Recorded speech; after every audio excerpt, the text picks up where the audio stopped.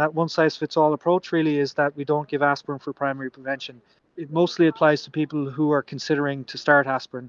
If you're already taking an aspirin and doing so safely, these this research would indicate there may be a benefit to continuing taking your aspirin and no excess risk of bleeding. But we need more research to know. Aspirin is such a widely used medication that it's important, and patients often come asking these questions. So I'm hopeful this publication in Circulation will motivate more research on the subgroup of people who have already been taking aspirin.